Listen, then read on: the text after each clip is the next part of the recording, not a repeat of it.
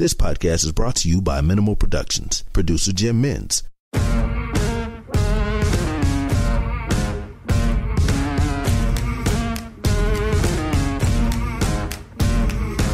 Welcome once again to another special COVID-19 related episode of The Weeks. I am your host, Jim Menz. On the podcast this week, we're focusing on the restraints on movement and assembly imposed via public health powers in the wake of the coronavirus pandemic. But before we begin, a reminder that we are recording this episode via Zoom due to the strict social distancing measures in place, and as a result, the audio is not of particular standard to our usual production qualities. But let me assure you, the quality still remains. Now on with the show. So, ladies and gentlemen of the jury, it's my pleasure to introduce the fantastic threesome. Stephen Lawrence, how are you, sir? I'm good. I'm in my Corona abode, and it's good to see you all again. Your cabode, I believe. Thank you. Fantastic. Felicity Graham, how are you? I'm great, Jim. I'm also in my Corona abode. Going good. well. It looks fantastic. I'm in my sister's art studio, which is the only space I can find to quietly record this episode. Love it. It's working so far. Emmanuel Kirkasharian. Hi, Jim. I'm still able to smell, is my news. So Good. No block nose for you. No. The cabode works. The cabode. Is what you're saying. Yes. Okay, great. Moving on. Look, social distancing wigs. I had no idea about it. Despite being a practitioner for many years, I had no idea I was actually engaged in the process of social distancing until recently. And now it's law. Can you please explain more of this law to us, Mr. Stephen Lawrence? Take it away. Thanks, Jim. Yeah, so everyone is now well aware of social distancing as a practice and a principle, I suppose. Less clear, probably, for lots of people is the legal basis for it.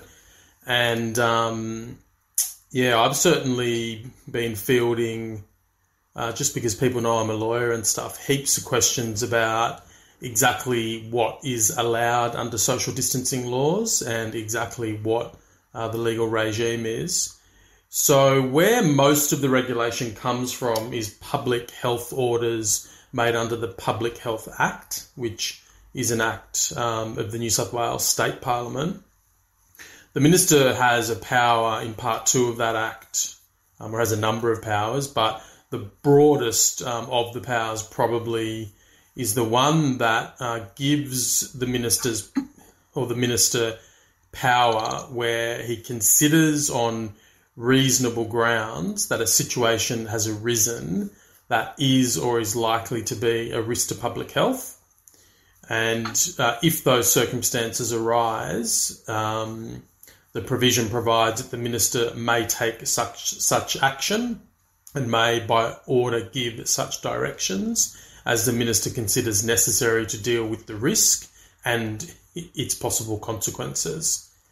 He or she has power to declare any particular part of the state to be a public health risk, and then he's able to give particular directions for a particular part of the state. But in the COVID-19 situation, the minister has used the broader power and has enacted a number of public health orders, and the main one that is impacting on our lives is the Public Health COVID-19 restrictions on gathering and movement order of 2020.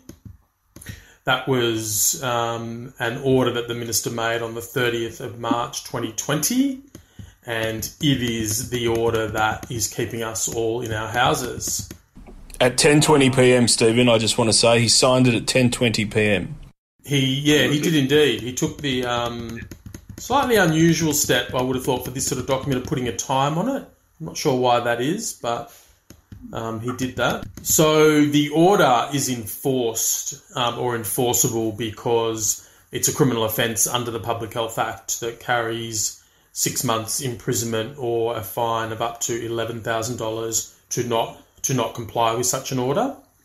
But as part of the legislation that has gone through there's been provision made for it to be a penalty notice offence, which means that if police decide that you have breached the order, you will be given, unless they exercise their discretion not to do so, a penalty notice which will impose a fine of $1,000. So going to the specific terms of the order, it contains in the beginning of the order a number of definitions of terms that are used in the order, including household, indoor space, outdoor space, parent, place of residence, and a number of other terms. If you then move through the order, there's a statement that the Minister has had grounds for concluding that there is a risk to public health, and it specifies, unsurprisingly, that the risk to public health is the international outbreak of COVID-19. Then you go on to Part 2, Clause 5, which contains, I guess, the most important part of the order, which states the Minister directs that a person must not, without reasonable excuse, leave the person's place of residence. And then subsection 2 of Clause 5 provides that for the purpose of subclause 1, a reasonable excuse includes doing an activity specified by Schedule 1. And I'll come in a moment to what Schedule 1 says, but it essentially sets out, I think, the range of things that the government thinks it's reasonable for you to be doing at the moment in terms of leaving your house. It's interesting in Clause 5, so right at the outset of the order, there's the curious Clause 4, which says that taking a holiday in a regional area is not a reasonable excuse. It's a bit of a strange provision because it would tend to suggest that taking a holiday in a non-regional area might be a reasonable excuse.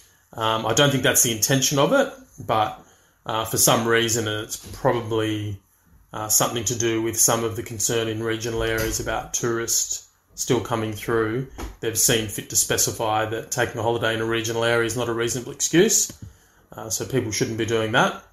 Importantly, in Clause 5, it says that subclause 1 does not apply to a person who is homeless, which sounds a bit ironic on the face of it, but I think that's intended to mean that homeless people that might be staying in a variety of places that could be described as their residence are not prevented from leaving those places that are in truth not their residence but just a temporary place where they might be staying. Then you go on to Clause 6, which states that the Minister directs that a person must not participate in a gathering in a public place of more than 2 persons.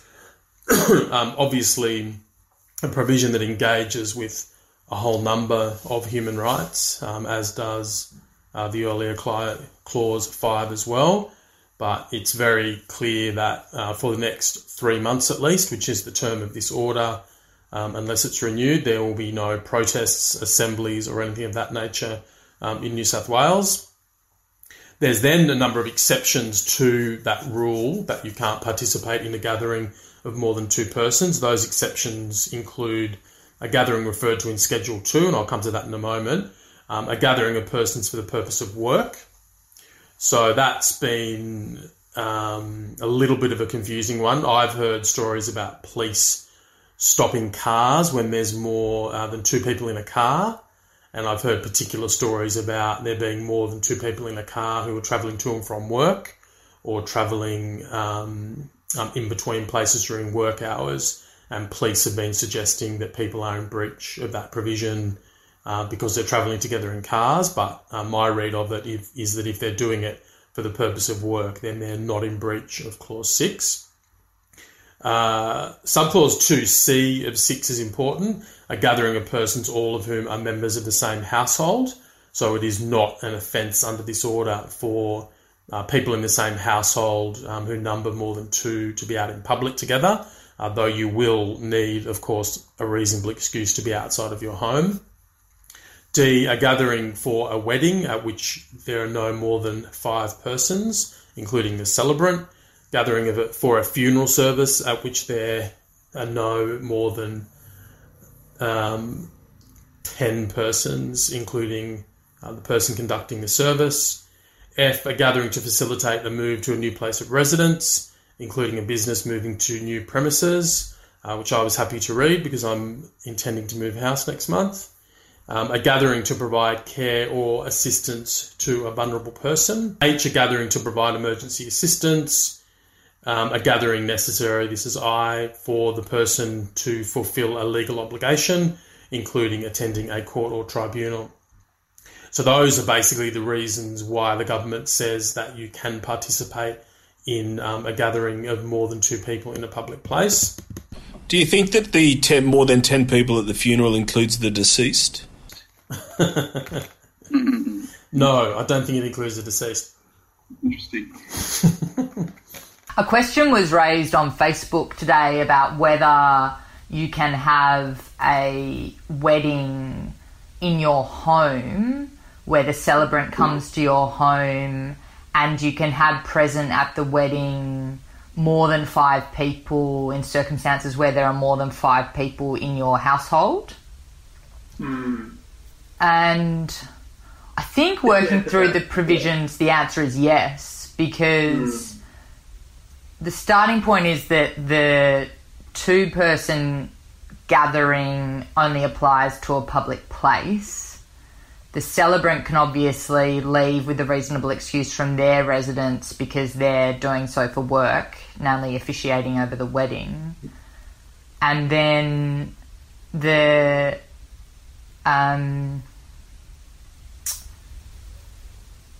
people are entitled to stay in their household.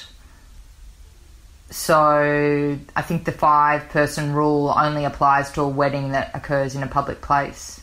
Has to be right. Has to be right. That has to be right, yeah. And even if you had a really small house, the 4 square metre rule, which I don't think you've got to yet, Steve, but which is one of the requirements, that doesn't apply in a residence. So Yeah, correct.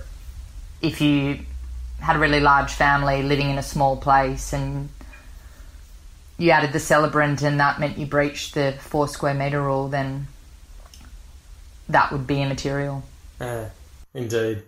The Police Commissioner for New South Wales, Mick Fuller, today said that this regime will be in place for 90 days until roughly the 27th to the 29th of June.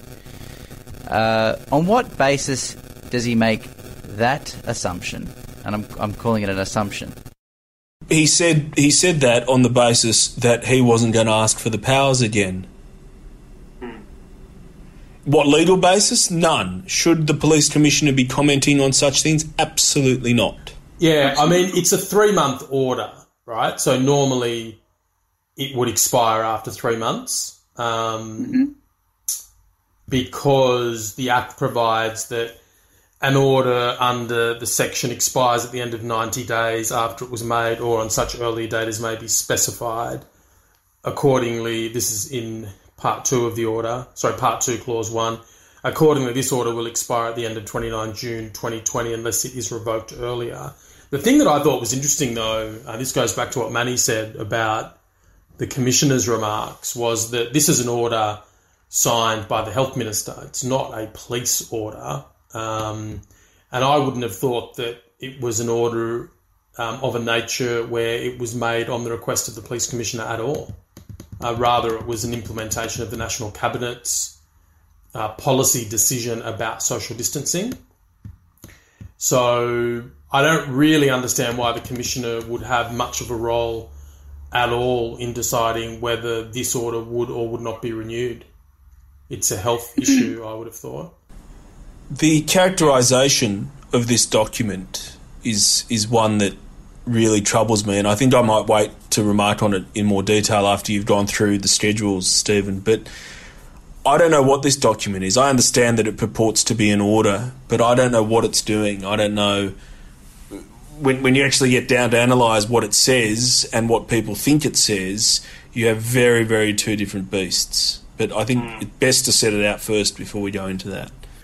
Yeah, so then going on to part 4. Part 4 contains the implementation of the National Health Cabinet's decisions that certain commercial premises should be closed. So the Minister directs that the following must not be open to members of the public. I won't read them all, but it includes pubs and registered clubs, except for selling food and providing hotel services, food and drink premises, entertainment facilities, amusement centres, casinos, microbreweries, small distilleries, recreation facilities, places of public worship, except for the purpose of conducting the following: a wedding of no more than 5, a funeral of no more than 10, business premises that are spas, nail salons, beauty salons, waxing salons, etc., auction houses, betting agencies, markets that do not predominantly sell food, information and education facilities, caravan parks and camping grounds, community facilities, sex service premises. So just by rattling through some of those, you do get a sense of the way that this crisis has been an assault on the Australian way of life. The Minister also directs through Part 4 the closure of public swimming pools, properties operated by the National Trust or the Historic Houses Trust, gaming lounges, strip clubs, outdoor playground equipment, outdoor gymnasium equipment, skate parks. There's provision for real estate agents not to conduct open inspections, not to conduct auctions, and a number of other more technical provisions and definitions that relate to the closure of premises. Then you get to Part 5, which relates to obligations of owners and occupiers of premises. And this is the clause that brings in the 4 square metre rule. Doesn't apply in all premises. For example, it doesn't apply, this is in Clause 8.2, in a person's place of residence or a gathering referred to in Schedule 2. And I'll come to the schedules in a moment. But, Clause 8 introduces the restrictions on not having more than 100 people in an indoor space, not allowing persons to enter or stay on premises whether comprised of an outdoor or indoor space if the size of the premises is insufficient to ensure there is 4 square metres of space for each person on the premises. You'll see when I come to the schedules that, for example, that 4 square metre rule does not apply to supermarkets. So supermarkets don't have to make sure that there's enough space for everyone to have that space around them, but it does apply to other retail shops and so forth that are still open. So then there's one clause about information exchange that allows the New South Wales agencies and ministers to collect and disseminate information for the purpose of protecting the health or welfare of members of the public. It's worth noting in relation to the information exchange, I don't know whether or not that's actually within the power, but let's assume it is, because I haven't satisfied myself it's not. There is serious talks going on at the moment about the use of people's mobile phone data, including cell phone tower data that allows you to pinpoint the position of people, and in the Commonwealth space, the metadata that's retained under the metadata retention laws, to ascertain where people have been and who they have been with for the purposes of enforcing social isolation laws. And that was done in Singapore, I believe. That's part of how they traced and tested in Singapore. Yeah. So, but they're talking about using it to enforce. So if you're outside talking with 3 other people, they're going to track you down with your cell phone.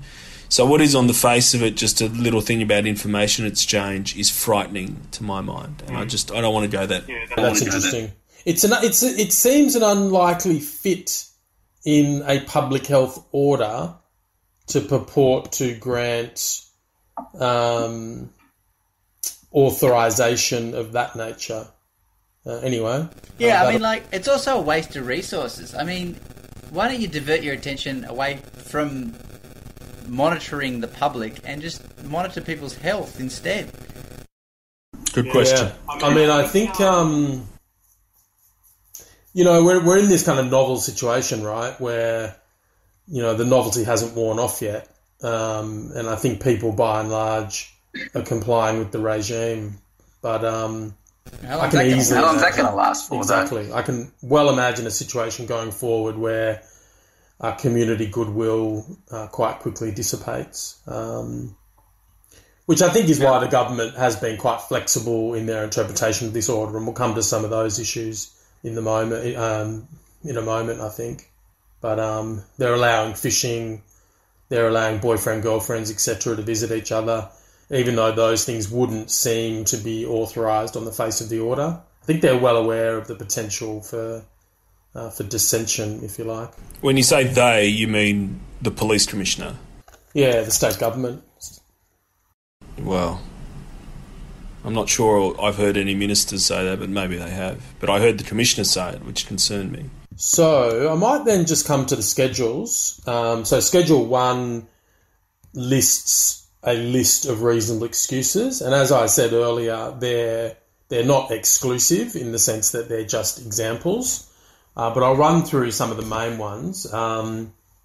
Obtaining food or other goods and services for the personal needs of the household or other household purposes, including for pets and vulnerable persons. There was some suggestion from some people that this was limited to leaving the house for essentials, but that's not the case. You can leave the house to obtain food or other goods or services, and obviously there's a whole lot of businesses that are still open that are not perhaps of the character of essential. Travelling for the purposes of work if the person cannot work from the person's place of residence.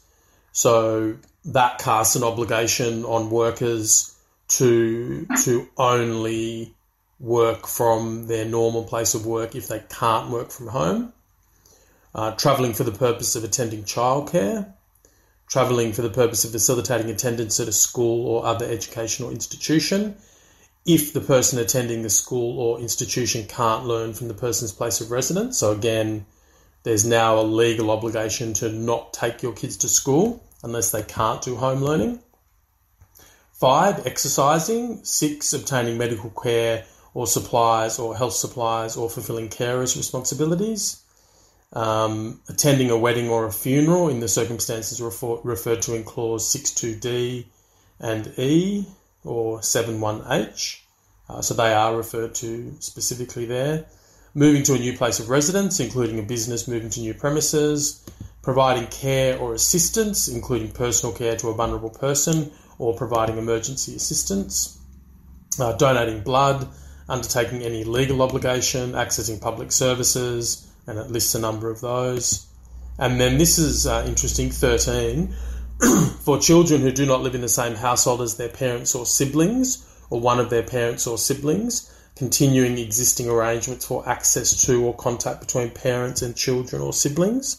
And I wasn't sure on the face of that whether that would apply to adult children, so to allow adult children to visit their adult parents. I think, Felicity, you looked at the definitions, yeah?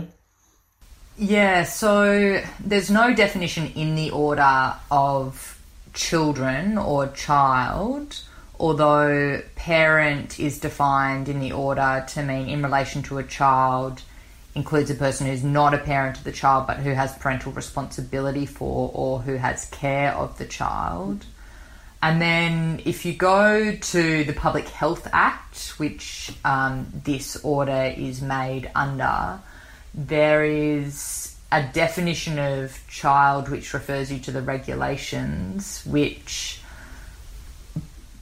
basically refers to certain classes of children relevant for particular provisions in the Act, which seem to mean children being under the age of 18 because it refers to certain children being in childcare facilities or attending or enrolled in school and being under the age of 18. But there's no clear definition within the Act or the regulations that would really answer this question, I don't think. Interesting. I mean, the words are continuing existing arrangements for access to and contact between would sort of tend to suggest that it's probably talking about juveniles, wouldn't it? Yeah. And I guess in the context of this pandemic, whether or not it's an enforceable provision under this order and criminalised conduct as a result of the order, it seems that a lot of the advice from the health authorities is that we should be trying to minimise contact with higher risk people, which older people fall into that category. So whether or not it's actually prohibited under this order, or whether it's deemed to be a reasonable excuse under this order as an adult child to go and visit your adult parent, doesn't necessarily answer the question about whether you should do that. Yeah, of course, yeah. So then just to conclude on that schedule, there's some other things. There's a specific provision for a person who is a priest, minister of religion or member of a religious order going to their place of worship or providing pastoral care. 15, avoiding injury or illness or to escape a risk of harm. Obviously important in the context of a lot of concern about an increase in domestic violence with everyone being at home together. And then 16, emergencies and compassionate reasons. You then come lastly to Schedule 2, which is essential gatherings. So which types of gatherings are exempt from the earlier rule in the order that prohibits gatherings of more than 2. And there's a long list of them. I'll run through some of them. A gathering at an airport, that is necessary for the normal business of the airport. Gathering for the purpose of or related to transportation, including in vehicles or at stations, platforms or stops. Gathering at a hospital or other medical or health service facility. A gathering at a prison, correctional facility, disability or aged care facility, a gathering at a court or tribunal, a gathering at Parliament for the purpose of its normal operations, even though Parliament is not having normal operations, as we discussed in the last episode, a gathering at a supermarket, a market that predominantly sells food, grocery store or shopping centre, but not in a retail store, in a shopping centre other than a supermarket, a gathering at a retail store that is necessary for the normal business of the store, a gathering at an office building, farm, factory, warehouse or mining or construction site, a school or university or other educational institution or childcare. All of these are things that are necessary, have to be necessary for the normal business of the place. Gathering at a hotel, motel or other accommodation facility, again, that's necessary for normal operation.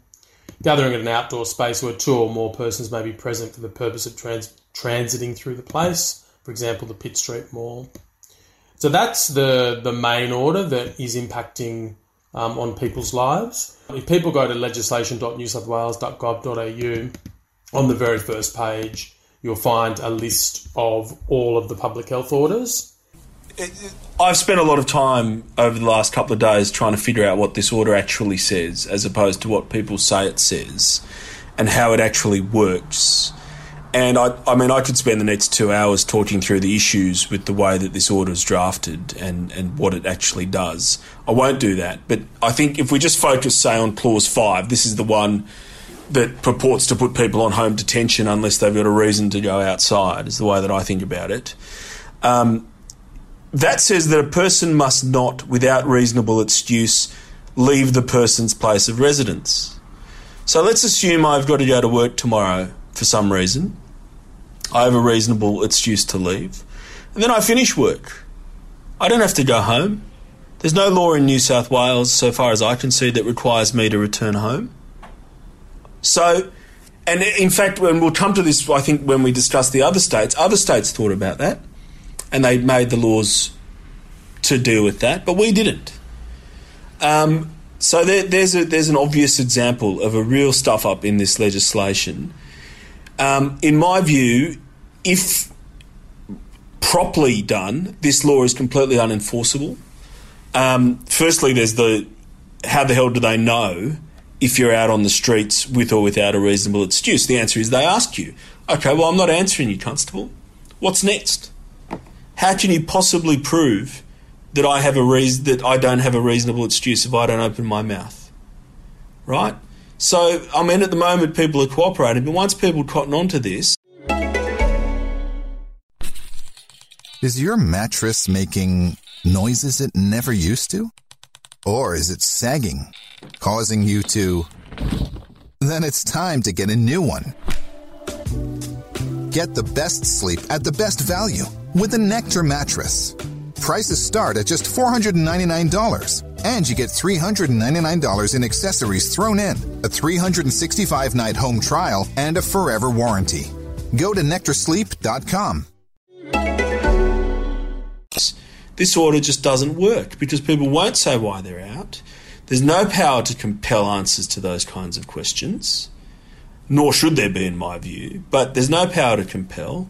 And even the power that was given to them specifically in light of COVID to arrest people and take them home is predicated on a suspicion that this order has been breached. And it's just not possible. I mean, you can think of circumstances where it is possible to form that suspicion, but generally speaking, it's not possible to form that suspicion if you're, say, walking through the city during the day. And the other problem is that the offence provision itself in Section 10 of the Public Health Act 2010 itself has within it the reasonable excuse defence. So a person must do what they're doing, right, unless they fail without reasonable excuse to comply with the direction. So there's this double nesting of reasonable excuses. So whether or not the Minister for Health can say that a particular thing is not a reasonable excuse, to my mind he can't say that, nor can he limit by setting out a series of things that are reasonable excuses what a court might consider a reasonable excuse to be. Now, it's been a long time since I've looked at the law about reasonable excuse, but it also seems to me that the proof of reasonable excuse on the face of it is on the prosecutor. So you don't have to give them an excuse. They have to prove you didn't have a reasonable excuse. So taking all of that together, and I could do that with each of those provisions. They've all got similar problems. What is this document doing? And what it's doing, in my view, is one, providing a public relations document to say, hey, look, all of you stay home, and these are the things we want you to do and nothing else. And two, the police are going to fine you if you step out of line and you don't deal with them well. But we're not going to take you to court, we'll just give you a $1,000 fine, and that's the threat. So you do what you're told, you comply when the police ask you, give them a decent excuse, or you stay home.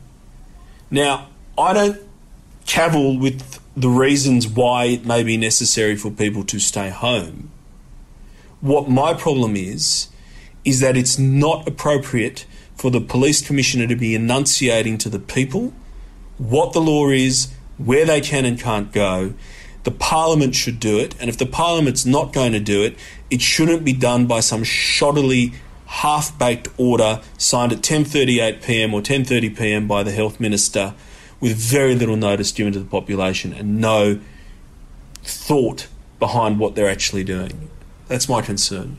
So your point, Manny, is if you leave home with a particular intention, you then, let's say your intention is to go shopping, you then do your shopping, you then walk out in front of the shopping centre, you run into a mate. There's nothing to stop you staying and talking to your mate for as long as you want because you left your house with a reasonable excuse and there's nothing in that order about or staying out, for example. That's right. And so everyone who wants to come to the 200-person wedding I'm going to throw in my house, say, just has to make sure they don't go home after they leave with their last reasonable excuse. So it raises a real question about police approaching young people, for example, that are gathering around shops and so forth and querying them about why they haven't gone home from school straight away, doesn't it? Because they've left home in the morning with a reasonable excuse and there's no applicable criminal sanction for remaining out.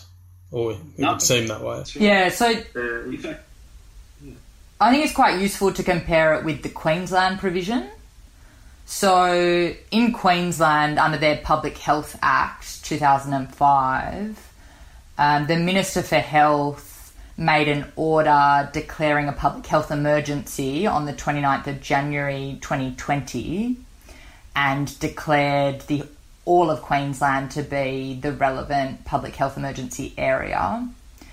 That then gave rise to the Chief Health Officer giving some directions under powers in the Public Health Act in Section 362 capital B to assist in containing or responding to the spread of COVID-19 within the community.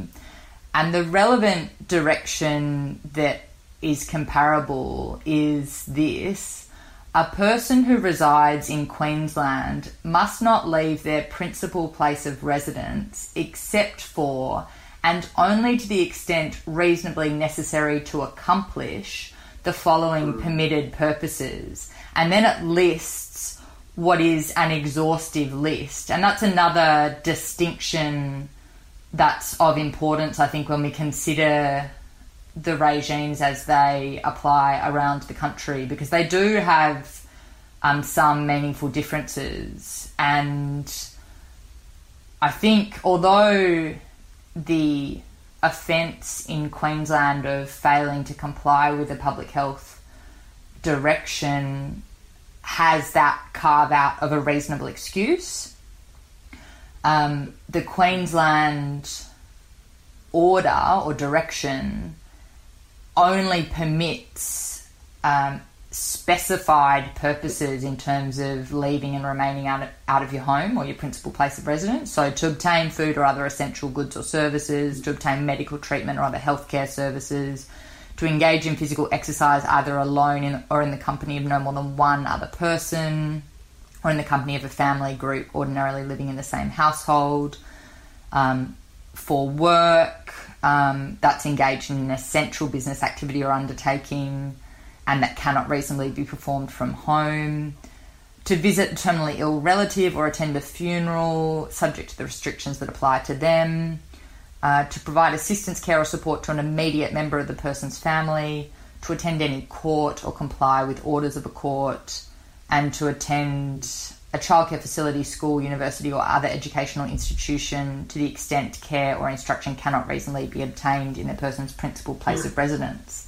That's a pretty limited set of permitted purposes, and it does qualify the absence from home as or the permitted purpose is not just tethered to leaving your principal place of residence, but you have to go home after you have accomplished that purpose. I think including within the content of the New South Wales order the reasonable excuse provision and, as you say, doubling up in a way, I think that actually is quite meaningful in circumstances where there might be a number of other excuses that justify you leaving your house, and it's clear within the body of the order that that schedule list is not exhaustive, which is different to in other jurisdictions like Queensland, where you've got the reasonable excuse defence, but you've got to prima facie comply with one of the permitted purposes. Yeah, and I think what that means in effect is that the nature of one's potential reasonable excuse is not influenced or coloured by the listing of reasonable excuses in the order, because the statutory defence is reasonable excuse, and that's unqualified. So you can't, for example, derive meaning really from that list in Schedule 1 in terms of what the statutory defence is, because it's just the minister's opinion. It leaves the qualification in 5.4 in an interesting position, where it says, you're going to a regional area for a holiday is not a reasonable excuse. I don't know that the minister can say that. I mean, on one view, what he's saying is, I'm directing you not to go for a holiday. right? But again, what if I leave to go shopping and then while I'm out shopping I decide to go on a holiday? Yeah, though I suppose maybe it is influenced by it in this sense that when the minister makes the order, he himself or she has declared the public health risk. So the court is presumably going to pay a fair bit of deference to the circumstances when interpreting what reasonable excuse means in the context of any particular risk. I think that's absolutely right, Stephen, and that's what I don't like about it, is that if you're going to do it, then do it in the way that Queensland did it, which is say it, don't, and wear the opprobrium of making that decision, or don't put us in a position where we're at the whim of the police commissioner, which is what was practically happened, is the police commissioner is saying, I'm going to interpret these, don't worry about it, I got it, and that just troubles me. I think the girlfriend-boyfriend or non-resident partner example is quite a good one to flesh out, because the commissioner of police was asked, can, a girlfriend or boyfriend or partner that doesn't live in the same household as their partner leave their house to go and see their boyfriend or girlfriend. And the commissioner's response was, oh yes, that comes under care. Yeah. But if you look at the provision Set it on the spot relating to care in the schedule, that is a pretty constrained category, providing care or assistance, including personal care, to a vulnerable person. Yeah. Now, you can't, I don't think, say that that's somehow capable of being interpreted as qualifying all relationships and allowing that visitation or whatever. I think there might be an argument that it just falls under a general reasonable excuse, but when you consider the purpose of this order, which is to prevent or limit social contact so that people's social webs don't expand, and you have a household that has 4 members in it with one person who wants to go and visit their boyfriend in another household that has 6 members in it, some of which have to leave for work, others of which have to leave for other purposes. The web expands very quickly in terms of potential for community transmission. So I think it's pretty complex to work out how these particular examples immediately fall within the reasonable excuse category. And it's really weird the fixation on beaches as well, because a reasonable excuse in the definitions is exercise, and why can't you go for a jog on the beach? Why is the sand? Well, yeah, or a swim. Why is the sand so offensive? I don't understand it. And they were using the shark alarm at Maroubra Beach the other day to try and stop people from swimming and surfing as a way of trying to get people to leave the beach, which it's weird. Crying wolf. Exactly, Manny. Exactly. Can I tell you, one of the things that I'm worried about is, are the police cautioning people before they ask them why they're out? Are they telling them that what they say might incriminate them? I'm sure they're not. I'm sure they're not. We're just all these norms, all these rights just being washed away.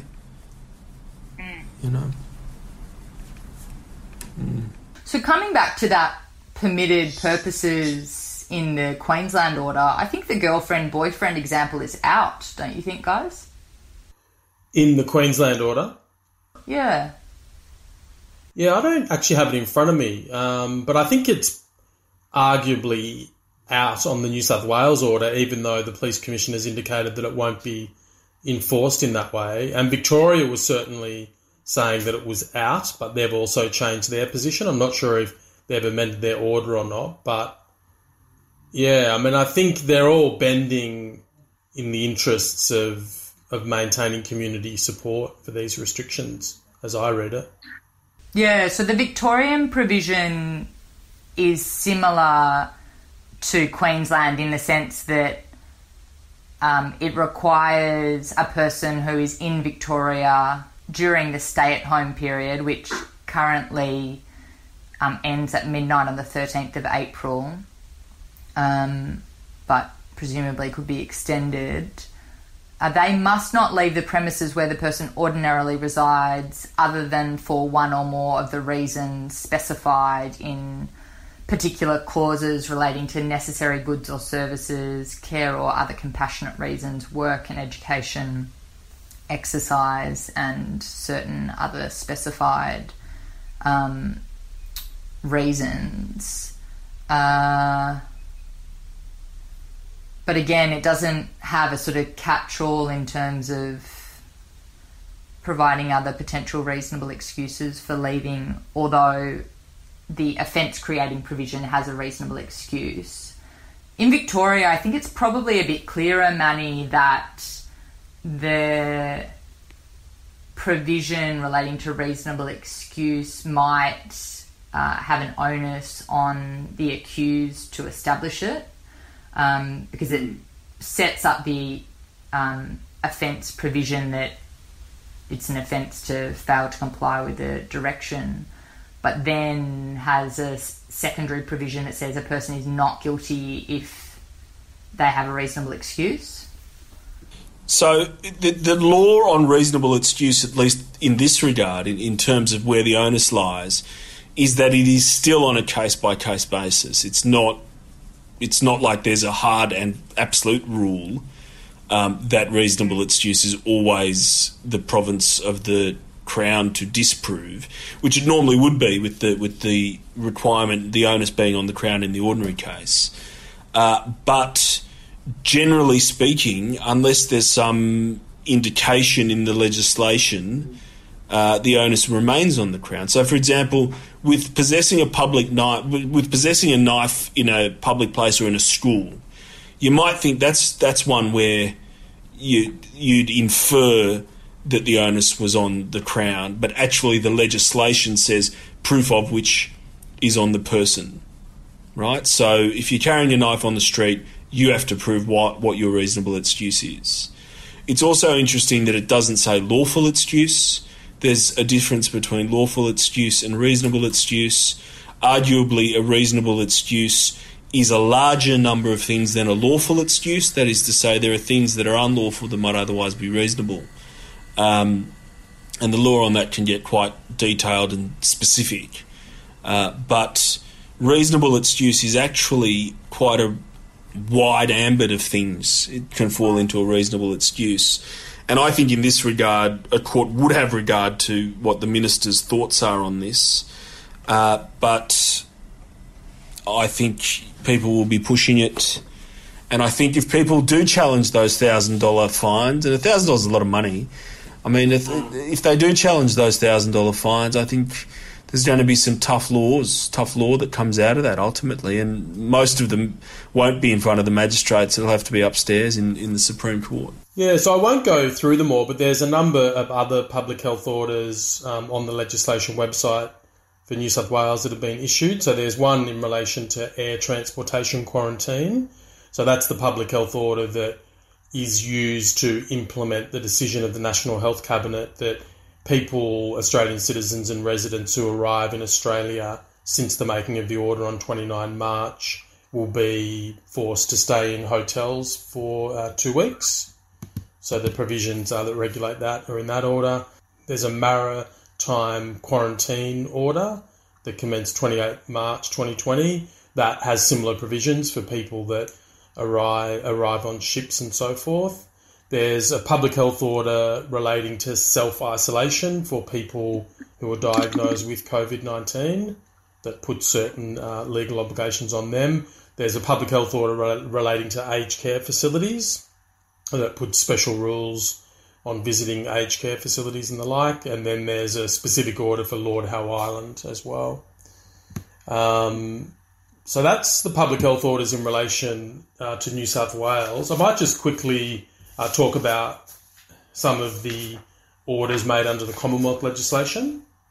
The Commonwealth has got the Biosecurity Act, which is quite a complicated act that has a whole lot of provisions for dealing with disease and various emergencies of that nature. The Minister has powers under that act once a biosecurity emergency is declared to do a whole lot of things. Two particular things that are relevant here is the cruise ship ban. That was a decision by the Health Minister, the Federal Health Minister, made on the 18th of March. It's called the Human Biosecurity Emergency Human Coronavirus with Pandemic Potential Emergency Requirements Determination of 2020, which forbids international cruise ships from entering Australian ports prior to 15 April 2020. And there's a number of exceptions to that where they can or they are allowed to port in certain circumstances. And that's obviously topical at the moment with the large number of cruise ships off the coast who don't want to leave Australian waters because there's sick people on board, but whom the Australian government and state governments are not allowing to land. There was also a determination made under the Biosecurity Act that in effect bans Australian citizens and residents from leaving Australia. So another very significant restriction. Again, that was a decision of the National Health Cabinet. There's a number of exemptions under the determination, but the general position is that we are no longer allowed to travel overseas. Yeah, so that's a bit of an overview of the different regulations on movement at a state and federal level. What's happening in the other states, Felicity? Yeah, so Manny, in Victoria, there have been orders made under the Public Health and Wellbeing Act 2008 by the Deputy Chief Health Officer, particularly the one that might be most worthwhile commenting on is the stay-at-home directions, which I've mentioned, but which also has certain provisions that are slightly different to what applies in New South Wales. So people might be quite familiar with the advice that's being given on social distancing to maintain a 1.5 metre distance from other people when moving about the world. And only some of the jurisdictions have chosen to implement that advice or policy from the National Cabinet into their orders. Victoria is one of them. And the way that Victoria has implemented that is by allowing a person to leave the premises to exercise. So you can go out of your home to exercise in Victoria as you can in other places, but you must take reasonable steps to maintain a distance of 1.5 metres from all other persons and comply with the restrictions on gatherings, which basically require you to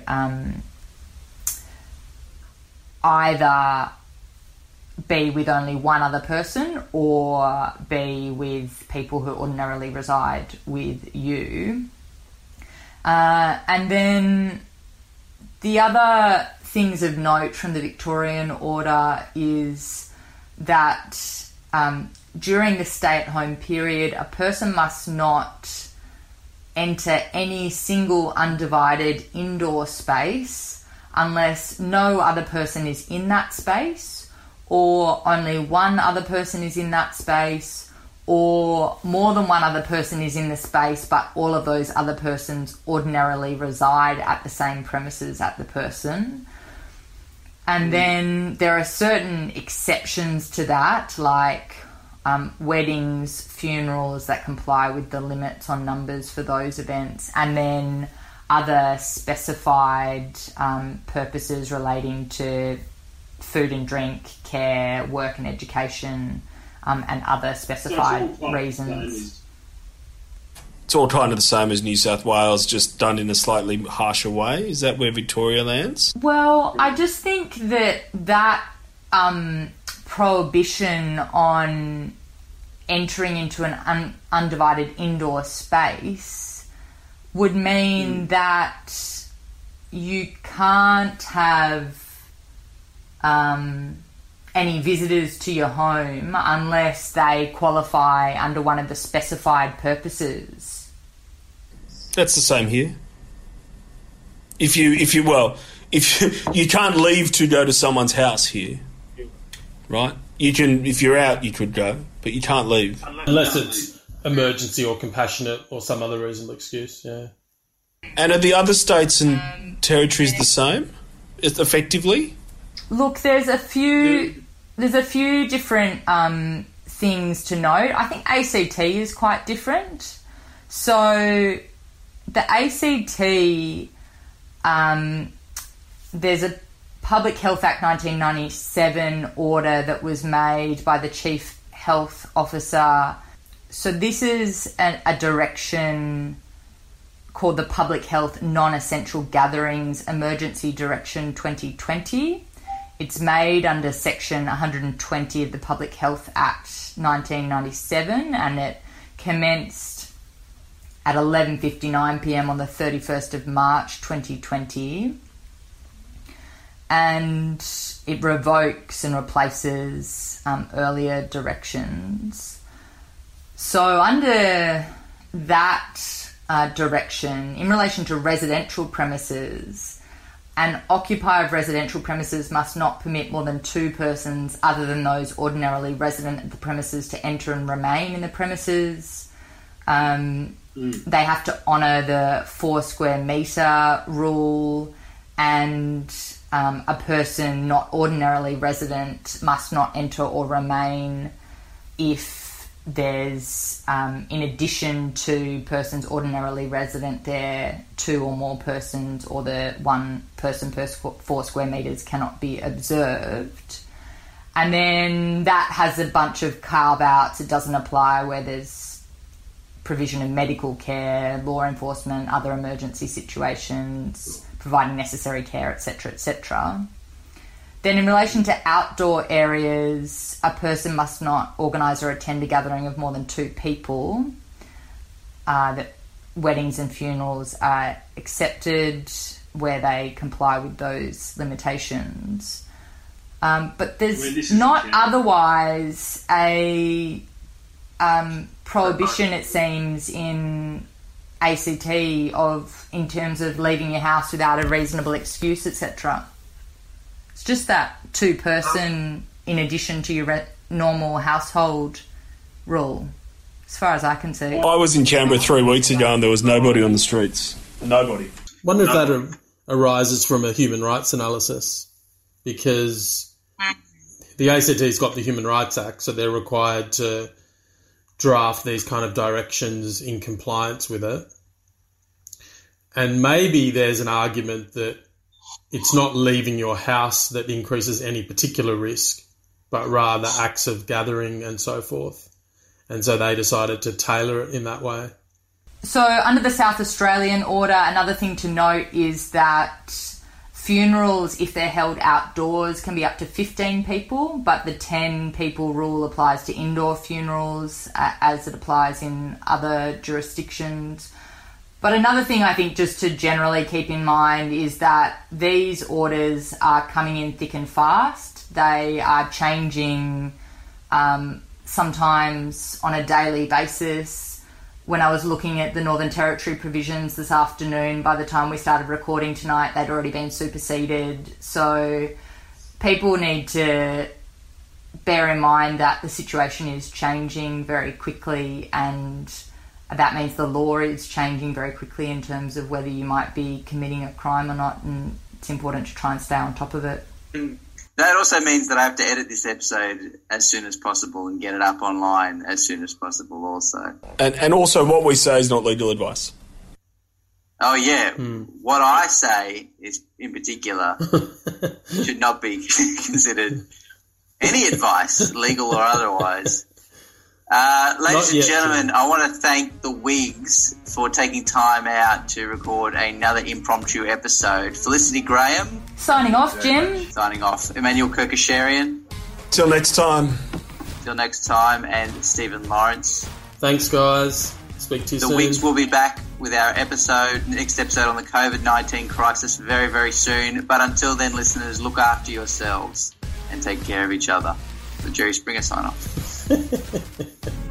Thanks for listening. Please like The Wigs on Facebook at The Wigs Podcast. Don't forget to rate and review on iTunes.